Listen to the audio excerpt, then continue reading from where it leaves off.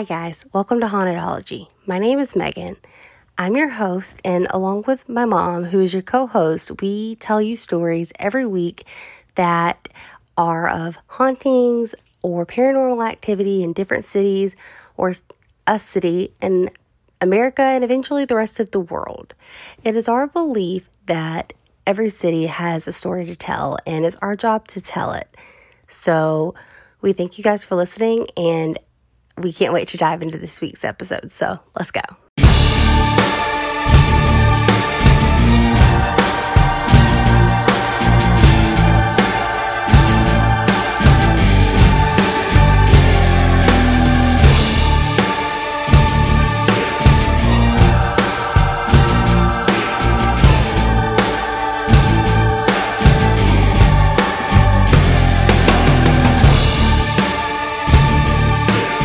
This week's haunt is the Owens Thomas house. It is one of Savannah, Georgia's oldest houses, and therefore it has seen and been through it all along with the city.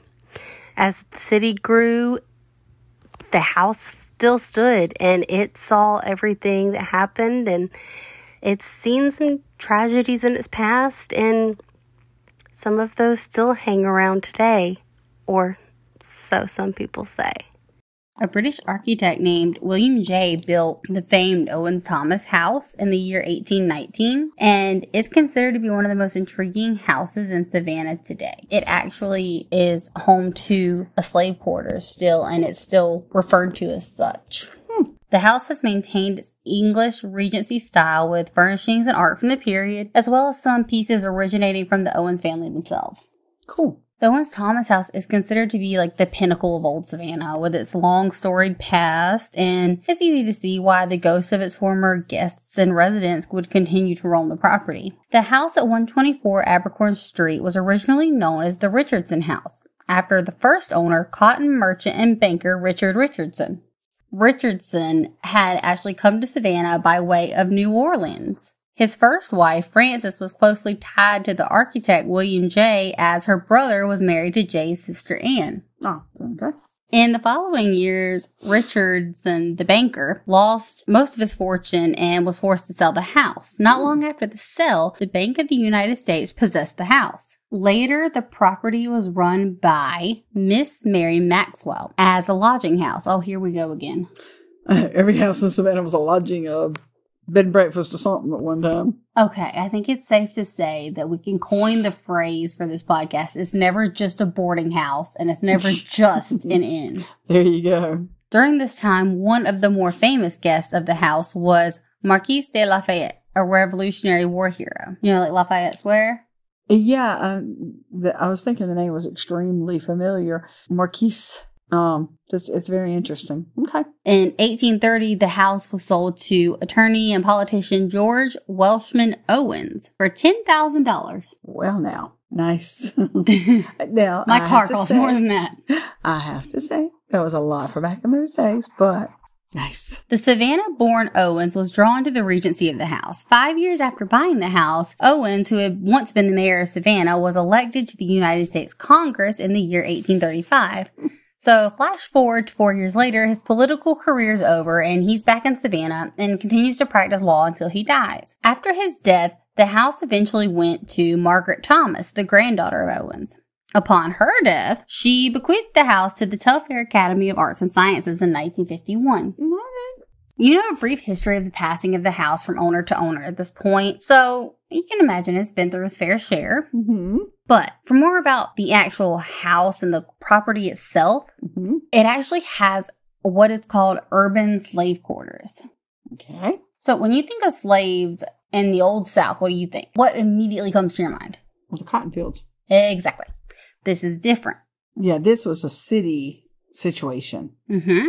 So, okay. So, yeah, I mean, they had house slaves and they had the field slaves. And the field slaves, they kind of had their residence out kind of a way. But then there were some who lived in areas of the house.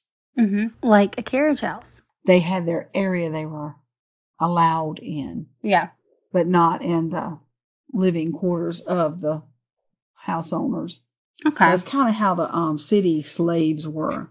The house has, like we just talked about, one of the oldest urban slave quarters that is still intact, and actually offers visitors a chance to understand that while this house is majestic, it's seen its fair share of horrors. The slave quarters have virtually remained untouched in its 200 years of existence. So when you enter these quarters, you'll find artifacts and other relics that were used by the slaves. When you look up to the ceiling, you'll see is painted a water blue, a color called haint blue. Okay, now I'm waiting for an answer. What's that significance? It is believed that the slaves painted the ceiling this color to ward off evil spirits and to keep other restless ghosts who refuse to move on from entering their world. These spirits are referred to as haint. Oh. The ceiling was painted a shade of blue similar to the color of water, for it was believed that haints could not cross over water, and so restless spirits always steered clear of anything resembling the color of water. I'm also wondering if it has something to do with their Haitian or African beliefs wherever these slaves were from. Because the haint is kind of what's making me right little yeah, where'd that name come from? yeah, because that's not like what a Christian would call a spirit. We just call them ghosts of spirits. Yeah. So that's what's making me wonder if it's maybe part of whatever religion that these slaves were brought over from their part of the world. Could very well be. So I know you're wondering by now, are there ghosts in this place? Well, yeah, it's Savannah, and I think we've established by now, if it's old and it's in Savannah, particularly in the historic district, it's gonna be haunted. In the Owens-Thomas house's long history, it's seen just about all of it. Slavery, the fire of 1820, the Civil War, and yellow fever are just some of the tragedies that have been witnessed by this poor house. It's conceivable that these events are what make Savannah one of the most haunted cities in the American South, and some say all of America, depending on who you talk to. Yeah. I'm sure there are other cities that like to keep that title too. The Owens-Thomas house might just be one of the more restless houses in this ghost-ridden city. It's long been said that the Owens-Thomas house is a place of many secrets and hauntings. Spirits here linger about, unable to cross over for whatever reason that might be. The lost souls roam throughout the halls of the rooms of the property that they call home. One of the most frequently spotted spirits is a well-built man with jet black hair dressed in 1830s garb. This man apparently likes to stand in the front parlor room watching guests as they venture around the house. Once tired, he simply vanishes and walks through a wall. Okay, well, you had enough. I guess he gets tired of people watching. This is how you always do. You go to the mall with people watch or Walmart and people watch. You just finally get tired of it and go home. Yeah, I can see it. And, of course, you can't truly be a haunted house until there are reports of items being moved or even tossed around from time to time or room to room. Okay. In particular, the dining room is where this happens. Chairs are occasionally moved out from its table by an unseen presence, and the staff has also heard phantom footsteps and unexplained noises emanating from empty rooms. So yes, there seems to be a surprise that awaits every visitor in each of the rooms of the Owens-Thomas house. This is especially so in the upper floors where shadowy figures have been known to appear. So let's talk more about this dining room ghost before we talk about the upper floor ghosts. Yeah, because apparently the food wasn't very good. Or it was really good and he don't want to leave. One of the two. The only reported run-ins with this particular entity was that of a former maid at the Owens-Thomas house. Reportedly, she had a few run-ins, and one night, this maid went through the dining room to make sure everything was in order as it should be. She then would lock up and be able to leave for the night. Upon her return the following morning, she entered into the dining room and was surprised to find the tables in disarray, with one of the chairs even pulled out. She claimed it was as if someone had just eaten a meal and didn't bother to pick up after themselves. Well, then maybe the food was good. Ghost slobs. That would be my luck. Amen, be my luck.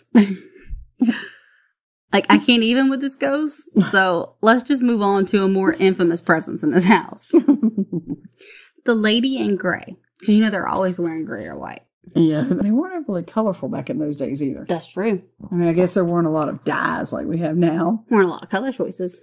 Not a lot of palettes to choose from. This is true. So, the Lady in Gray. She is the infamous spirit here. This particular Lady in Gray is believed to be the spirit of Margaret Thomas. Miss Margaret's ghost has been spotted at night strolling around the garden in which she spent so much of her living years. She has also been described as wearing a large hat and a gray shawl. Rumors also say that the very bed in which Margaret died is still located in the house. Ew. Yeah, okay. I ain't gonna rent that room. Perhaps her spirit is still tied to the bed, allowing her soul the ability to wander around the home in the afterlife. Oh, no, I ain't sharing no bed with Margaret. Maggie can have her room. Well, she don't like being called Maggie. You just made her mad. Well, thank God, I'm about 30 miles from her. Girlfriend gonna keep her room. You stay in your room, I stay in my room. We all be happy. You can have another room. I think it's occupied. I think Maggie's pissed tonight. Can have another room. It's Maggie's time of the month. Oh, even the afterlife, that would suck. No, by the time old Maggie got there, she wasn't doing that anyway. That's true. So I actually have a few thoughts on this. Number one, dang, that's a good bed to last that long. Okay? Okay, there we go. Okay. I got to give the bed that. Yeah, but now things were really made well back in those days, honestly. So I wonder if they still make Seriously. that kind of bed. I don't know, but the mattress and stuff had to be crappy. I'd like to know the brand, so maybe I could purchase one for myself and have it last a few 100,000 years. There you go. Number two, holy crap, that is gross. Get rid of the freaking bed. It's literally a deathbed. Yeah, I can't. Mm-mm. Oh my God, I can't even right now with this house. Mm-mm. There is the slop kebab ghost and the deathbed. Oh my God. But wait, there's more. Oh, yay. Before the house became a museum, old Miss Margaret rented out the upstairs. It's never just an inn. Never. On one occasion, a ghost made his presence known to a couple of gentlemen who were visiting their friend who lived upstairs. The actual tenant did not see the ghost himself, but his two friends insisted that they did. They claimed to see a ghostly man wearing a riding coat and a shirt with ruffles. The presence stood in the doorway for a short time before walking through the wall into another room. Yeah, but if I was a man wearing ruffles, I'd go somewhere too. That's true. I don't want to be all up in public. People see me with ruffles on. It's so 1800. The tenant's friends were visibly shaken and were initially at a loss for words after their paranormal encounter. They later asked their friend if he ever had experienced any paranormal activity in the house, and the friend said that he was scared to go downstairs at night, but had yet to encounter the man in the riding coat or any other spectral beings. So why are you scared to go downstairs at night? Chicken. You gonna live there and hide out. But that was when Miss Margaret was still alive, so it wasn't like her ghost was roaming around the place. Well, apparently she ain't the only ghost. She's already a buff, dark-haired guy. I know. So this house has legit got it all. Even the author of the famous book, here we go again, Midnight in the Garden of Good and Evil, old Jim Williams, stayed here, and he came face to face with the spirit, supposedly. Jim Williams was a man who was very familiar with a lot of Savannah's ghosts, as he owned the Hampton Lilliebridge house at one point in time, which is the only house to date in Savannah to have an exorcism performed there. Anyways, this isn't about that house. So in this one instance, at another haunted Savannah home, Williams claimed to have had an encounter at the Owens Thomas house. This was in the 1960s, and Williams and his business partner and one of their friends who rented the room upstairs were having a drink in the front room of the house. Williams and his business partner were sitting in chairs across from their friend who was sitting on a couch. The trio had been deep in conversation for well over an hour when Mr. Williams' business partner made note of a man who had mysteriously appeared in the back of the room, behind the friend who was seated on the couch. Williams had also become aware of the man. He described this ghostly man as wearing a riding coat and boots, with his riding crop still in hand. Rumor has it that the riding crops were frequently used for beating. They were a whippy type stick. Is that the thing that they would hit the horses with and make them run faster? Mm-hmm. Oh, torture device. Yeah, not always was the horse the one being hit.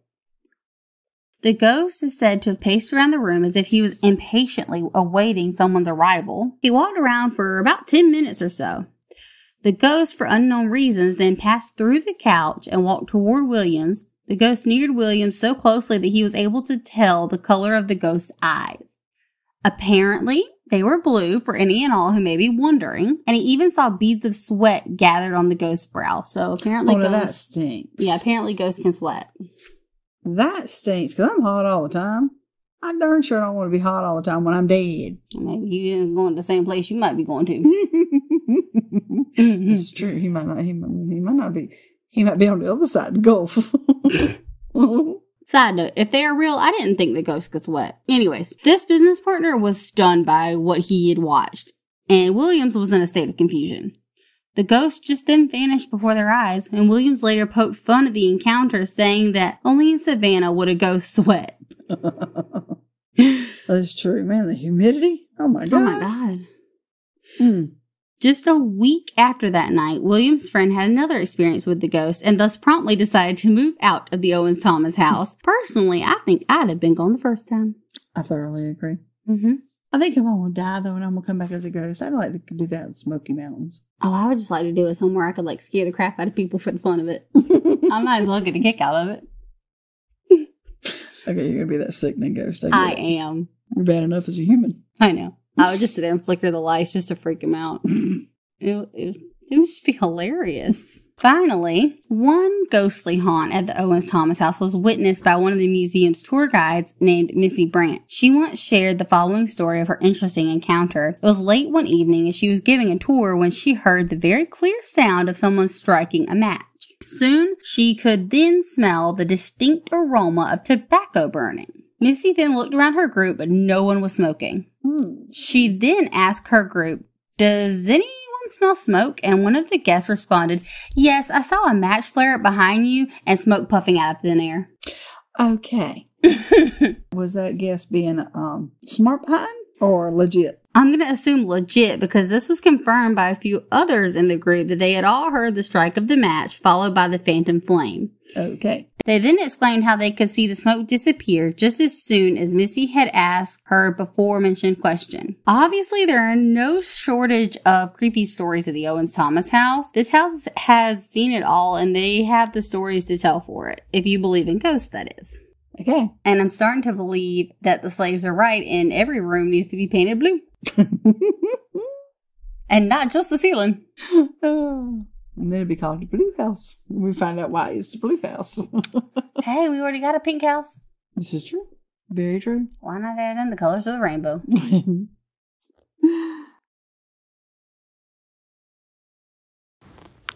Thank you guys so much for listening to this episode. I do all of the writing and compiling of all the different stories myself, and it means a lot that you guys will sit here and listen to what I have to say.